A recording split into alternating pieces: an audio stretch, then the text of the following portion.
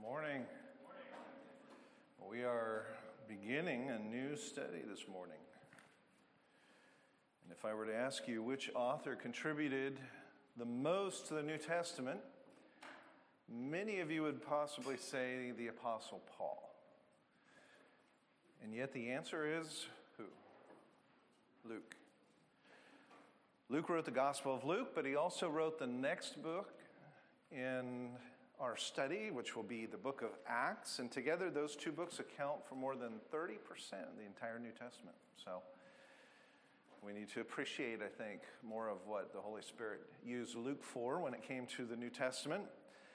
Luke wrote more than both Paul, who wrote the majority of the New Testament letters, and John, who wrote the Gospel of John, as well as Revelation and all of the letters of 1st and 2nd and 3rd John. So as we studied Romans, we got to the end of that book, and I emphasized how Paul's primary purpose in writing the letter to the church at Rome was not to establish the sovereignty of God, even though a lot of us in, let's say, the Reformed tradition, we look at Romans and we say, well, that's our favorite go-to passage, right? Romans 9, that's why Paul did it. He was building this apology and defense for the sovereignty of God. Well, that isn't the main purpose of Romans. Nor is it, as others might say, well, actually, my favorite chapter is Romans chapter 8, where it talks about how nothing can separate me from the love of God. So Romans is the go-to letter for the security of my salvation and the love of God when it comes to what God has done for me. That is not the purpose of the letter, ultimately, of Romans either. What I said was Romans was primarily written to encourage the church at Rome. This church, made up of both Jew and Gentile, struggling at times to get along, to realize Paul wanted them to understand their high calling to live as a unified people who, with one voice, would glorify God and evangelize the world. And that theme is a fitting transition to Acts, which was written to describe how the church actually fulfilled that calling in the first century. And so our passage today is Acts chapter 1, verses 1 through 11. If you would stand as we read together these verses. In the first book, O Theophilus, I have dealt with all that Jesus began to do and teach until the day when he was taken up, after he had given commands through the Holy Spirit to the apostles whom he had chosen. He presented himself alive to them after his suffering by many proofs, appearing to them during 40 days and speaking about the kingdom of God. And while staying with them, he ordered them not to depart from Jerusalem, but to wait for the promise of the Father, which, he said, you heard from me. For John baptized with water, but you will be baptized with the Holy Spirit not many days from now. So when they had come together, they asked him, Lord, will you at this time restore the kingdom to Israel? And he said to them, it is not for you to know the times or seasons that the Father has fixed by his own authority. But you will receive power when the Holy Spirit has come upon you, and you will be my witnesses in Jerusalem and in all Judea and Samaria and to the end of the earth. And when he had said these things, as they were looking on, he was lifted up, and a cloud took him out of their sight. And while they were gazing into heaven as he went, behold, two men stood by them in white robes, and said, Men of Galilee, why do you stand looking into heaven? This Jesus who was taken up from you into heaven will come in the same way as you saw him go into heaven. Let's pray. Father, we thank you for your word. We thank you for the challenge of every time we come to your word, there's often a portion of a passage that has led to discussion and sometimes even disagreement in the broader church. And so we pray for wisdom as we look at these words, these verses. Help us to understand your word and apply it today. In Jesus' name, amen. You may be seated. Well, Acts is the second book, as I said, that Luke completed. And like his gospel, it's addressed to a reader named Theophilus, which means friend of God. And as you can imagine, some have thought, well, Theophilus, friend of God, I wonder if that's a generic title for a Christian, and this could be written to all Christian readers. But The fact that Luke, in his introduction to his gospel, where Theophilus is also mentioned, and is called the most excellent Theophilus, suggests that this was more likely a person, because that's typically what you did in letters or books when you dedicated them to a particular person. You would give them the honorific, most excellent Epaphroditus, most excellent Theophilus. And it suggests not only was this more likely a person, but probably a Gentile convert to Christianity. It was a common name, certainly, at the time. And in that same introduction to his gospel, Luke tells Theophilus that his purpose for writing is to write an orderly account that you may have certainty concerning the things that you have been taught. So there is something about knowing the history of Jesus' ministry and then the history of the church that adds certainty to the things that Jesus taught. We might consider Acts to be part 2 of Luke's good news. And as Luke says in the first 2 verses here in our passage, what we will learn about is what happened after Jesus was taken up and had given commands through the Holy Spirit to the apostles whom he had chosen. And so what that means is, what we're going to see in this book is the direct consequence of Jesus dying on the cross and then rising again, is that he sent his Holy Spirit to motivate and enable his people to do something. Namely, to proclaim the gospel, to be a witness, to gather believers from throughout the entire world. And I know, and just saying that probably just flows over the brain. You go, okay. But I want to emphasize that point. The end result, at least on earth, of Christ's living, teaching, dying, rising again, is that the church is not only established. You know, David was saying earlier, sometimes we get stuck, right? We get stunted in thinking, well, it's just about the salvation of my soul. Well, it's not just that the church was established and that we can meet here on Sunday mornings, but that it is active. Jesus expects us to advance in triumph. He expects us to conquer the forces of unbelief and to gather together from all 4 corners of the world the body of Christ. And if that isn't happening even in our own little corner of the kingdom here in the Central Valley of California, we have to be asking why. Well, today one of the nicer things said about the church is that it's irrelevant. The book of Acts and Paul's letters tell us exactly the opposite, especially in verse 8 of chapter 1, where Jesus says, "You will receive power when the Holy Spirit has come upon you, and you will be my witnesses in Jerusalem and in all Judea and Samaria and to the ends of the earth." So Acts may be the historic record of the first century church, but it is so much more than that. It is also the record of the supernatural growth of the church. Does that make sense? It's not just telling us how the church began to spread in the world. It's really detailing for us the supernatural work of the Holy Spirit that starts in the fullness of Pentecost. The Spirit works through his people, whom Jesus calls witnesses, and that term is used 39 times in this book. Now, why is that relevant? Well, many people, when they think of Christ's ministry, they think only of the Gospels. Somebody asks you, tell me about Jesus. Well, where's the first place you're going to go? Is Matthew, Mark, Luke, and John. Right? And usually we stop there. But Acts makes it clear that Jesus, risen again, is exalted and now reigns as the Lord of history and the Lord of the church. As Calvin once wrote, Acts is the beginning of the reign of Christ. The renewal of the world is being depicted here, he says. And what we see as a result of the expanding church is not just, well, there was a church established in Thessalonica, there's a church established in Ephesus. No, what we see is God redeeming a fallen world back to himself, reversing the curse. If If you look again at our passage, you can see how that process begins. Verses 4 through 5 read, "And while staying with them, he ordered them not to depart from Jerusalem, but to wait for the promise of the Father."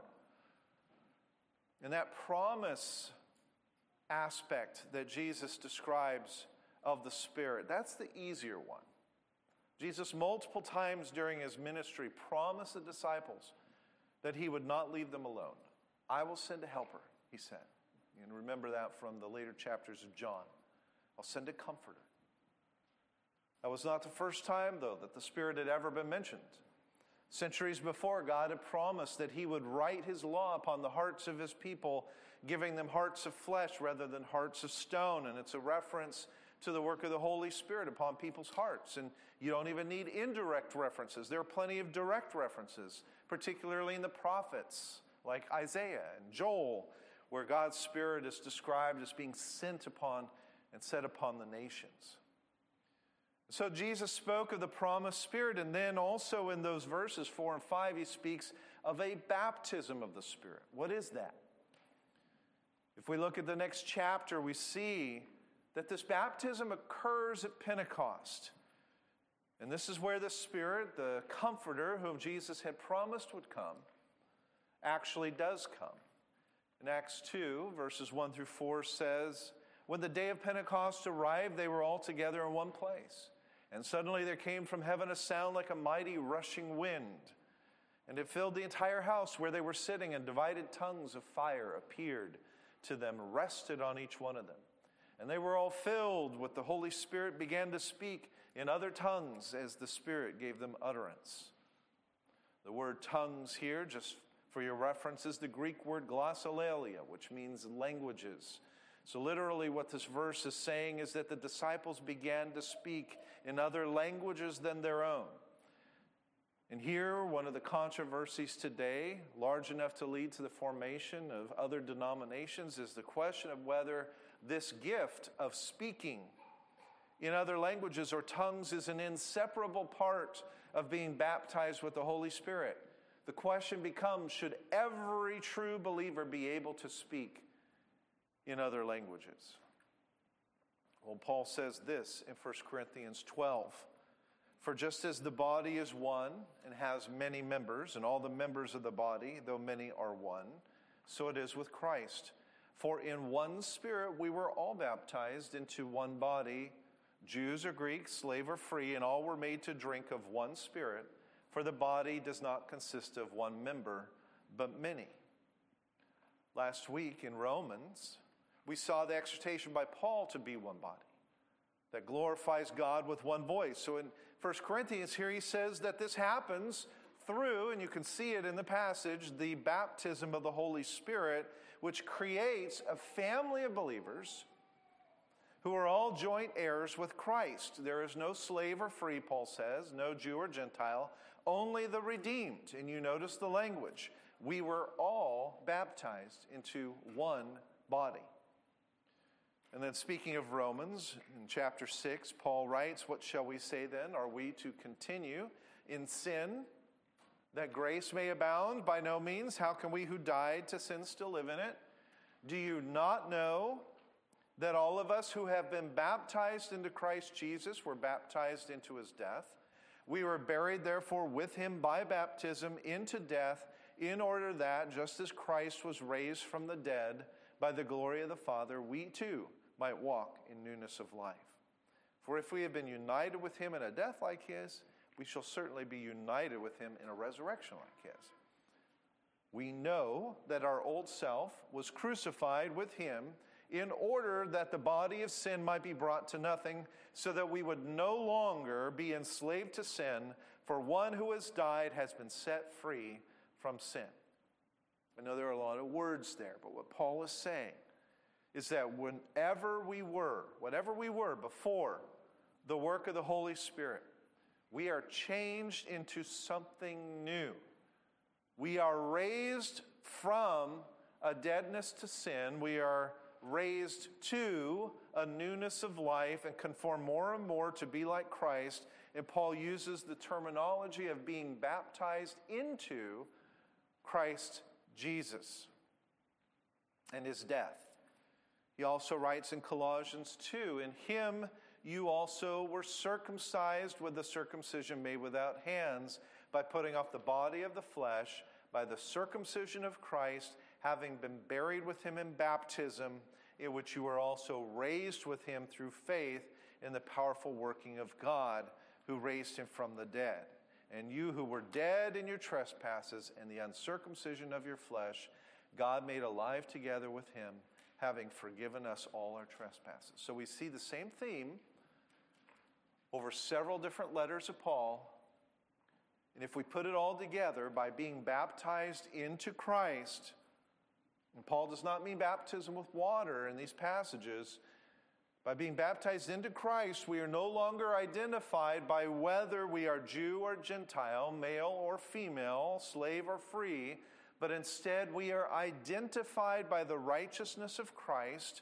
We die to our old selves, and those old natures are buried with Christ and are made new through the power of the Holy Spirit.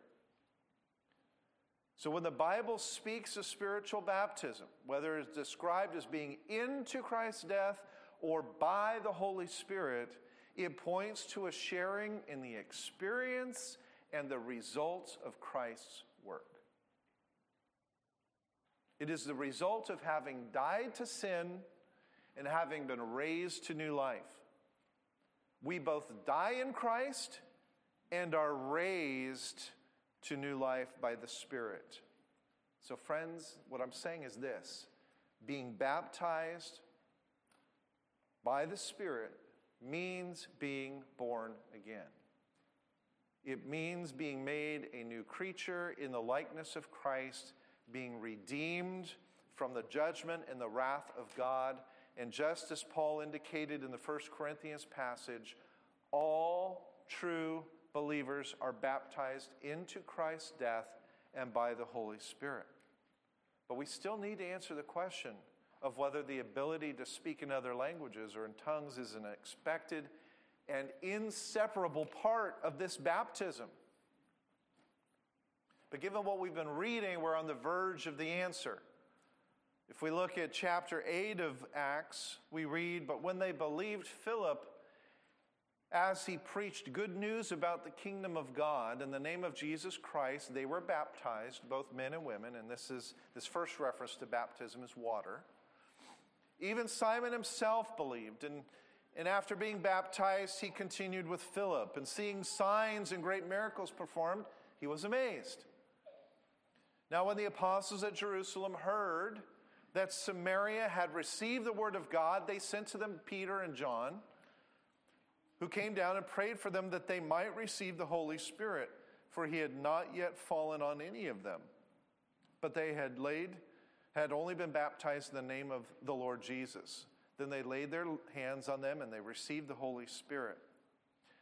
And that last part, the receiving of the Holy Spirit, is the baptism of the Holy Spirit. So what is happening here? Well, consider for a moment that scene of Acts 1 and 2 that we went over. Were those disciples believers? We would say that they were. And yet none of them had yet received the Holy Spirit. And that leads some to separate saving faith from the baptism of the Holy Spirit, despite the fact that we read in 1 Corinthians and Colossians and Romans the description of baptism with the Spirit as being part of that salvific process. So what is happening? Why is saving faith and baptism separated in Acts chapters 2 and chapter 8? We're on the precipice of something that's important to understand about this book. They are separate in chapter 2 because Jesus had told them in John 14 and John 16 that after he went away, only then would the Helper come. In other words, there was a definite start to the coming of the Holy Spirit and his specific ministry in the lives of believers. Similarly, we are told in Acts chapter 8 that the people of Samaria became believers too. Why were they not automatically baptized with the Holy Spirit? Verse 14 there is the key. Now, when the apostles, it says, at Jerusalem, heard that Samaria had received the word of God, and I want you to notice that the verse does not say, when the apostles heard that Tom, Sally, and Joe had received the word of God. It says, when they heard that Samaria, the region, and I'm reminded of Jesus' promise in verse 8 of our passage, of our morning's passage that we read earlier. You will remember that we read Jesus say, you will receive power when the Holy Spirit comes upon you, and you will be my witnesses where? In Jerusalem, in all Judea, and Samaria, and to the end of the earth. Luke is relating the expansion of the church as the fulfillment of Jesus' promise. And the first chapters describe the expansion in Jerusalem.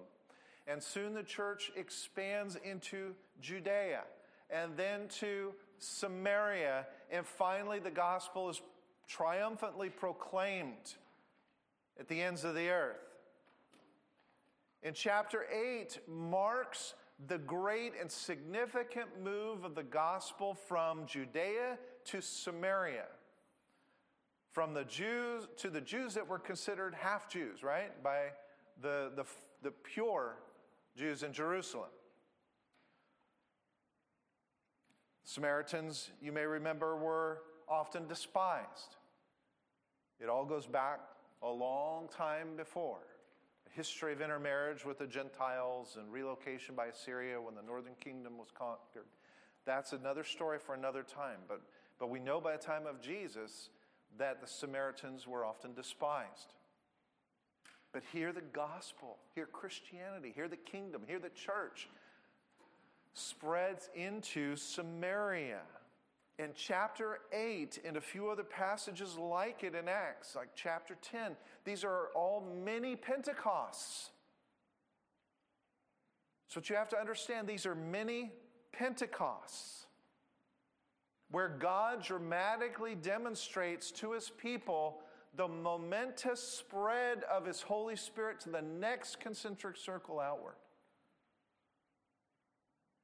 No wonder the apostles were excited when they heard Samaria has believed. It's exactly like Jesus said. Did you hear that? Samaria has believed, and they all ran to go see what had happened. And as we read in verse 25 of that same chapter, when they had testified and spoken the word of the Lord, they returned to Jerusalem, preaching the gospel on the way to many villages of the Samaritans. The same thing happens when the gospel spreads to the ends of the earth, to the Gentiles. And you really need to understand that is the definition of the ends of the earth, not to what is the farthest reach, when it's finally proclaimed off the mountain at the edge of the world, Jesus is risen. No, that's not what that's meaning. Ends of the earth means to the Gentile nations.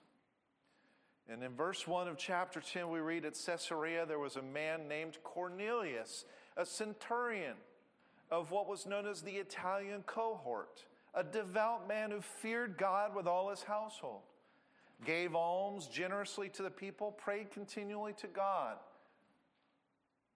It was not uncommon for those who had been stationed to guard these provinces that Rome owned, such as Israel, Palestine. It was not uncommon for some of the officers to be influenced and even to become converts to Judaism and later to Christianity as they heard the truth. And here is Cornelius. About the 9th hour of the day, he saw clearly in a vision an angel of God come in and say to him, Cornelius. And he stared at him in terror and said, what is it, Lord? And he said to him, your prayers and your alms have ascended as a memorial before God. Now send men to Joppa. Bring one Simon who is called Peter. He is lodging with one Simon, a tanner, whose house is by the sea. And when the angel who spoke to him had departed, he called two of his servants and a devout soldier from among those who attended him. And having related everything to them, he sent them to Joppa. Now, was Peter excited when he heard the news about Cornelius, a Gentile, becoming a believer in Christ? We'll see. The apostles may have been amazed and excited at the spread of the gospel to Samaria, but at least the Samaritans were arguably part Jewish. Many objected in principle to the spread of the good news to the Gentile nations. Well, we learn in the next few verses that the next day, as they were on their journey, approaching the city, Peter went up on the housetop about the 6th hour to pray. He became hungry, wanted something to eat. But while they were preparing, he fell into a trance, saw the heavens open, and something like a great sheet descending, being let down by its four corners upon the earth. And in it were all kinds of animals, reptiles, birds of the air, and there came a voice to him that said, "Rise, Peter, kill and eat." But Peter said, "By no means, Lord." Now, it's not just that Peter is digging in his heels and saying no. Probably he thinks this is a test. By no means, Lord. In other words, I'm being faithful, I'm being obedient. I've never eaten anything that is common or unclean. And the voice came to him again and said a second time, "What God has made clean, do not call common." And this happened 3 times. And the thing was taken up at once to heaven. And you can picture what's happening there. Peter's entire life set within the framework of the Old Testament regulations to abstain from unclean foods. God wants him to eat something unclean. Has something changed? What is happening? We know this was fundamentally hard for Peter. Later he's going to be rebuked by Paul, right? For having separated from the Gentiles at a time when they were eating in Antioch. So we know that this is an issue for Peter, certainly stronger at this point in time. So what we learn next is that while Peter is struggling about what might happen, it says that he was inwardly perplexed as to what the vision that he had seen might mean.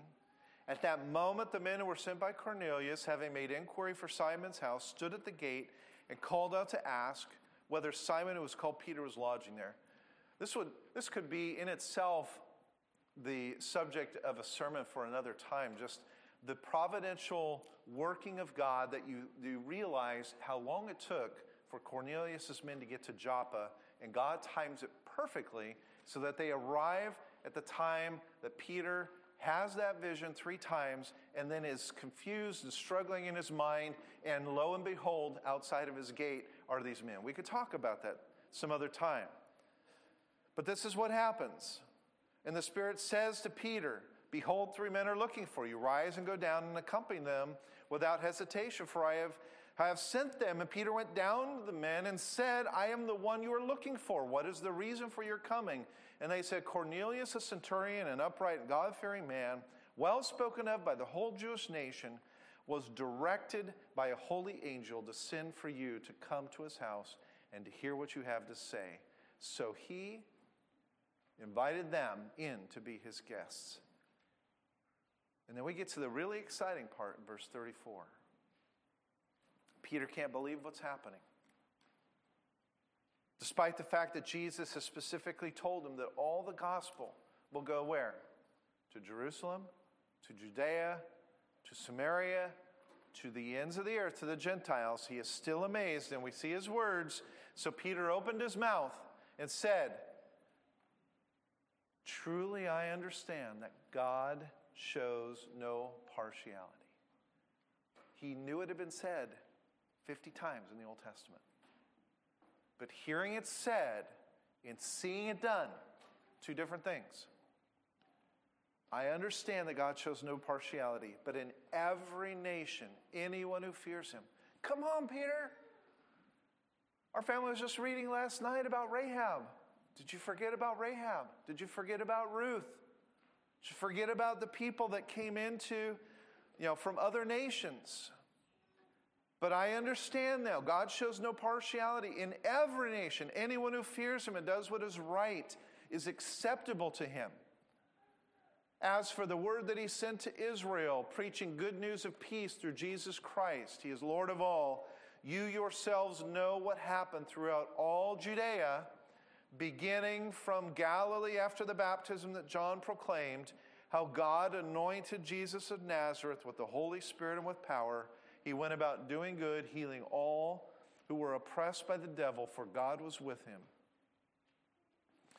So Peter's telling them about the gospel. And you can see how it connects with what I've been talking about, these concentric circles. And then we hear Peter's conclusion. We are witnesses of all that he did, both in the country of the Jews and in Jerusalem. They put him to death by hanging him on a tree, but God raised him on the third day and made him to appear, not to all the people, but to us, who have been chosen by God as witnesses, and who ate and drank with him after he rose from the dead. You see how Peter is fulfilling what God told him, what Jesus told them that they would do as a witness? Back in chapter 1, he commanded us to preach to the people, to testify that he is the one appointed by God to be the judge of the living and the dead. And to him all the prophets bear witness that everyone who believes in him receives forgiveness of sins through his name. And while Peter was saying these things, while Peter is being a witness, through the power of the Holy Spirit fell on all who heard the word. And the believers from among the circumcised who had come with Peter are there with their jaws on the floor, right? It says they were amazed. Understatement. Why? Because the gift of the Holy Spirit was poured out even on the Gentiles. You need to read that with a stress. Even on the Gentiles of all people. For they were hearing them speaking in tongues and extolling God. As if to substantiate what Peter had been describing, the spread of the church to the very ends of the earth and how the Holy Spirit had been given even to them, God times the pouring out and the baptizing of these individuals at that moment. Right then. Not earlier, not later. And again, I don't want us to get confused by that last part that they were speaking in tongues and extolling God.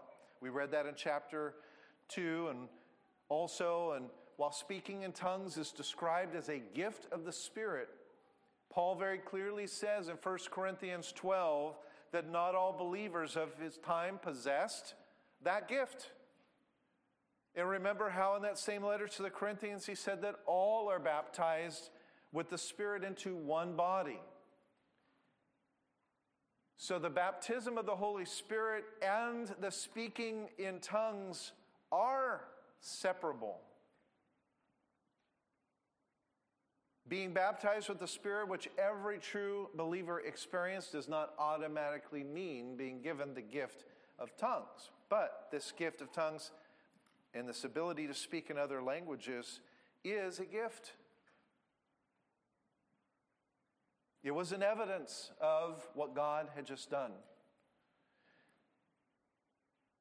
That 1 Corinthians 12 passage that I mentioned in passing, Paul asks the question, you may be familiar with it, are all apostles? These are rhetorical questions. The answer is no, not all are apostles.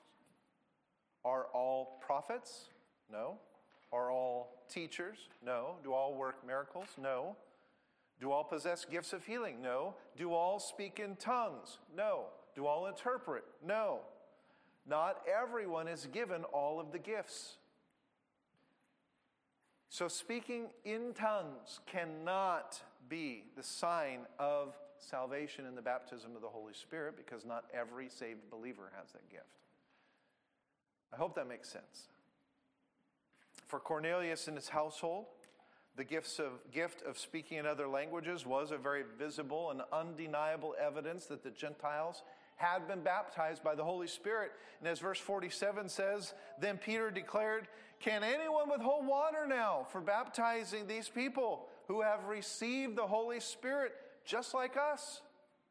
The very same thing that we did, which probably to them in their minds was this amazing experience because we're apostles, we're disciples. We're pure Jews. The very same amazing evidence of the Holy Spirit, this speaking in other languages, was expressed by the Gentiles. And he says, they've received the Holy Spirit just like us. And he commanded them to be baptized in the name of Jesus Christ. Because what have we got here? A third Pentecost. One in Jerusalem, Judea amongst the Jews, one in Samaria amongst the Samaritans, one amongst Cornelius' household, amongst the ends of the earth. And so the answer as to why there was an initial delay of the baptism of the Holy Spirit with regard to those who were proclaiming faith, when baptism by the Holy Spirit normally it's just that part of that process, being baptized into Christ's death, raised to new life, is because the delay overcame the Jews' natural prejudice against the Gentiles and the Samaritans. The apostles saw with their own eyes the same evidence that had taken place for them. And when you listen to Peter's retelling of the events to his fellow believers in Acts 11, he says, as I began to speak, the Holy Spirit fell on them just like us at the beginning. And I remembered the word of the Lord. You see how this very visible, tangible evidence recalls to his mind the promise of Jesus, the words that he had spoken and what were said. I remembered the words of the Lord, how he said, John baptized with water, but you will be baptized with the Holy Spirit. If then God gave them the same gift as he gave to us when we believed, who was I that I could stand in God's way? And when they heard these things, they fell silent. And they glorified God and said, then to the Gentiles also, God has granted repentance that leads to life. They had no further objections. How could they? When Jesus, during his gospel ministry, had said similar things, that was one of the most insulting, offensive things that could be imagined. That God's mercy and grace would be equally bestowed on the Gentile nations as to Israel. There was a significant generation-bred resentment that needed to be overcome, and it was. God had proven beyond a doubt that what he had promised in John chapter 14 and Acts chapter 1 came true. So here's the point. If the usual separation of time between the baptism of the Spirit and saving belief is due in chapters 2, 8, and 10 to this purposeful delay in this very specific set of circumstances to prove the expansion to the next concentric circle,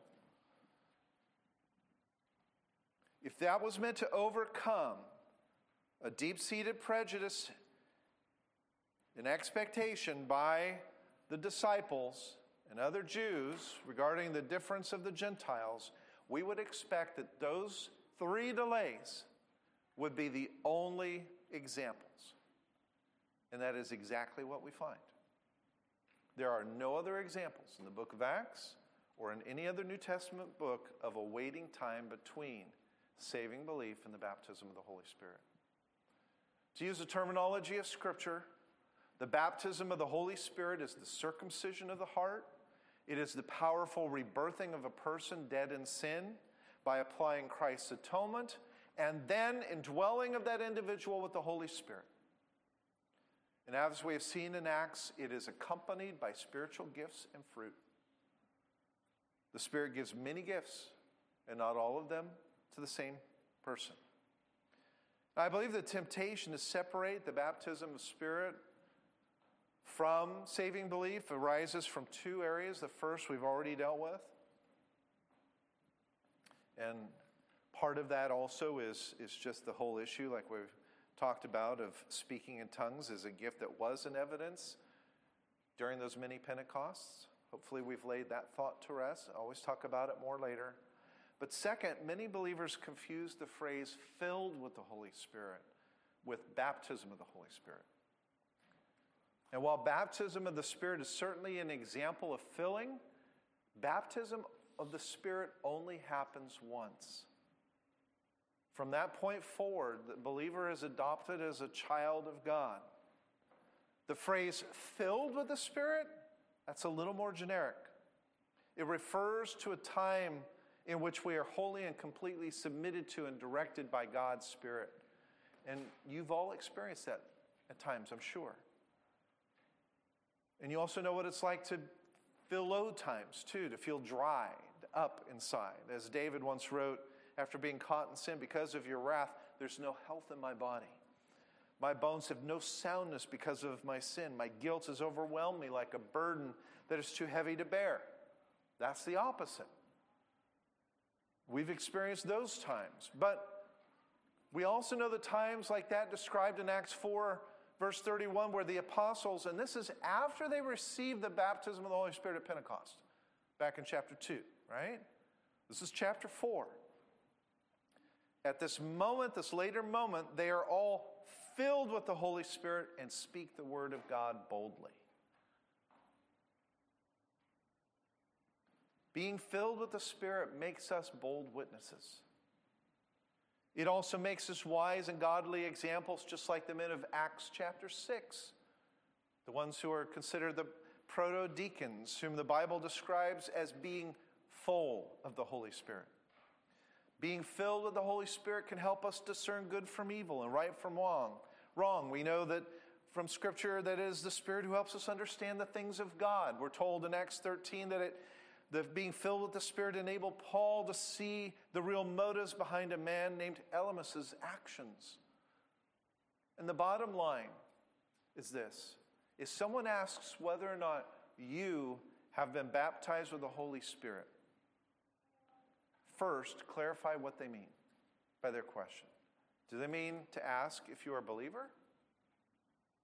Or do they mean to ask whether or not you are filled with the Holy Spirit? If it's the former, then yes. If you are a believer, you have been baptized with the Holy Spirit. As we read in Romans 8:9, you, however, are controlled not by the sinful nature, but by the Spirit, if the Spirit of God lives in you. And if anyone does not have the Spirit of Christ, he does not belong to Christ. So if you have not received the baptism of the Holy Spirit, if he does not indwell you, you are not a half-Christian.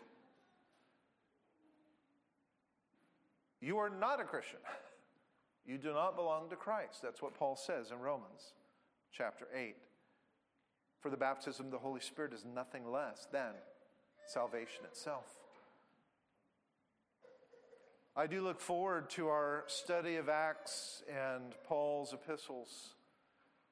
There are some amazing things that we're going to find that the church faced as it spread and grew.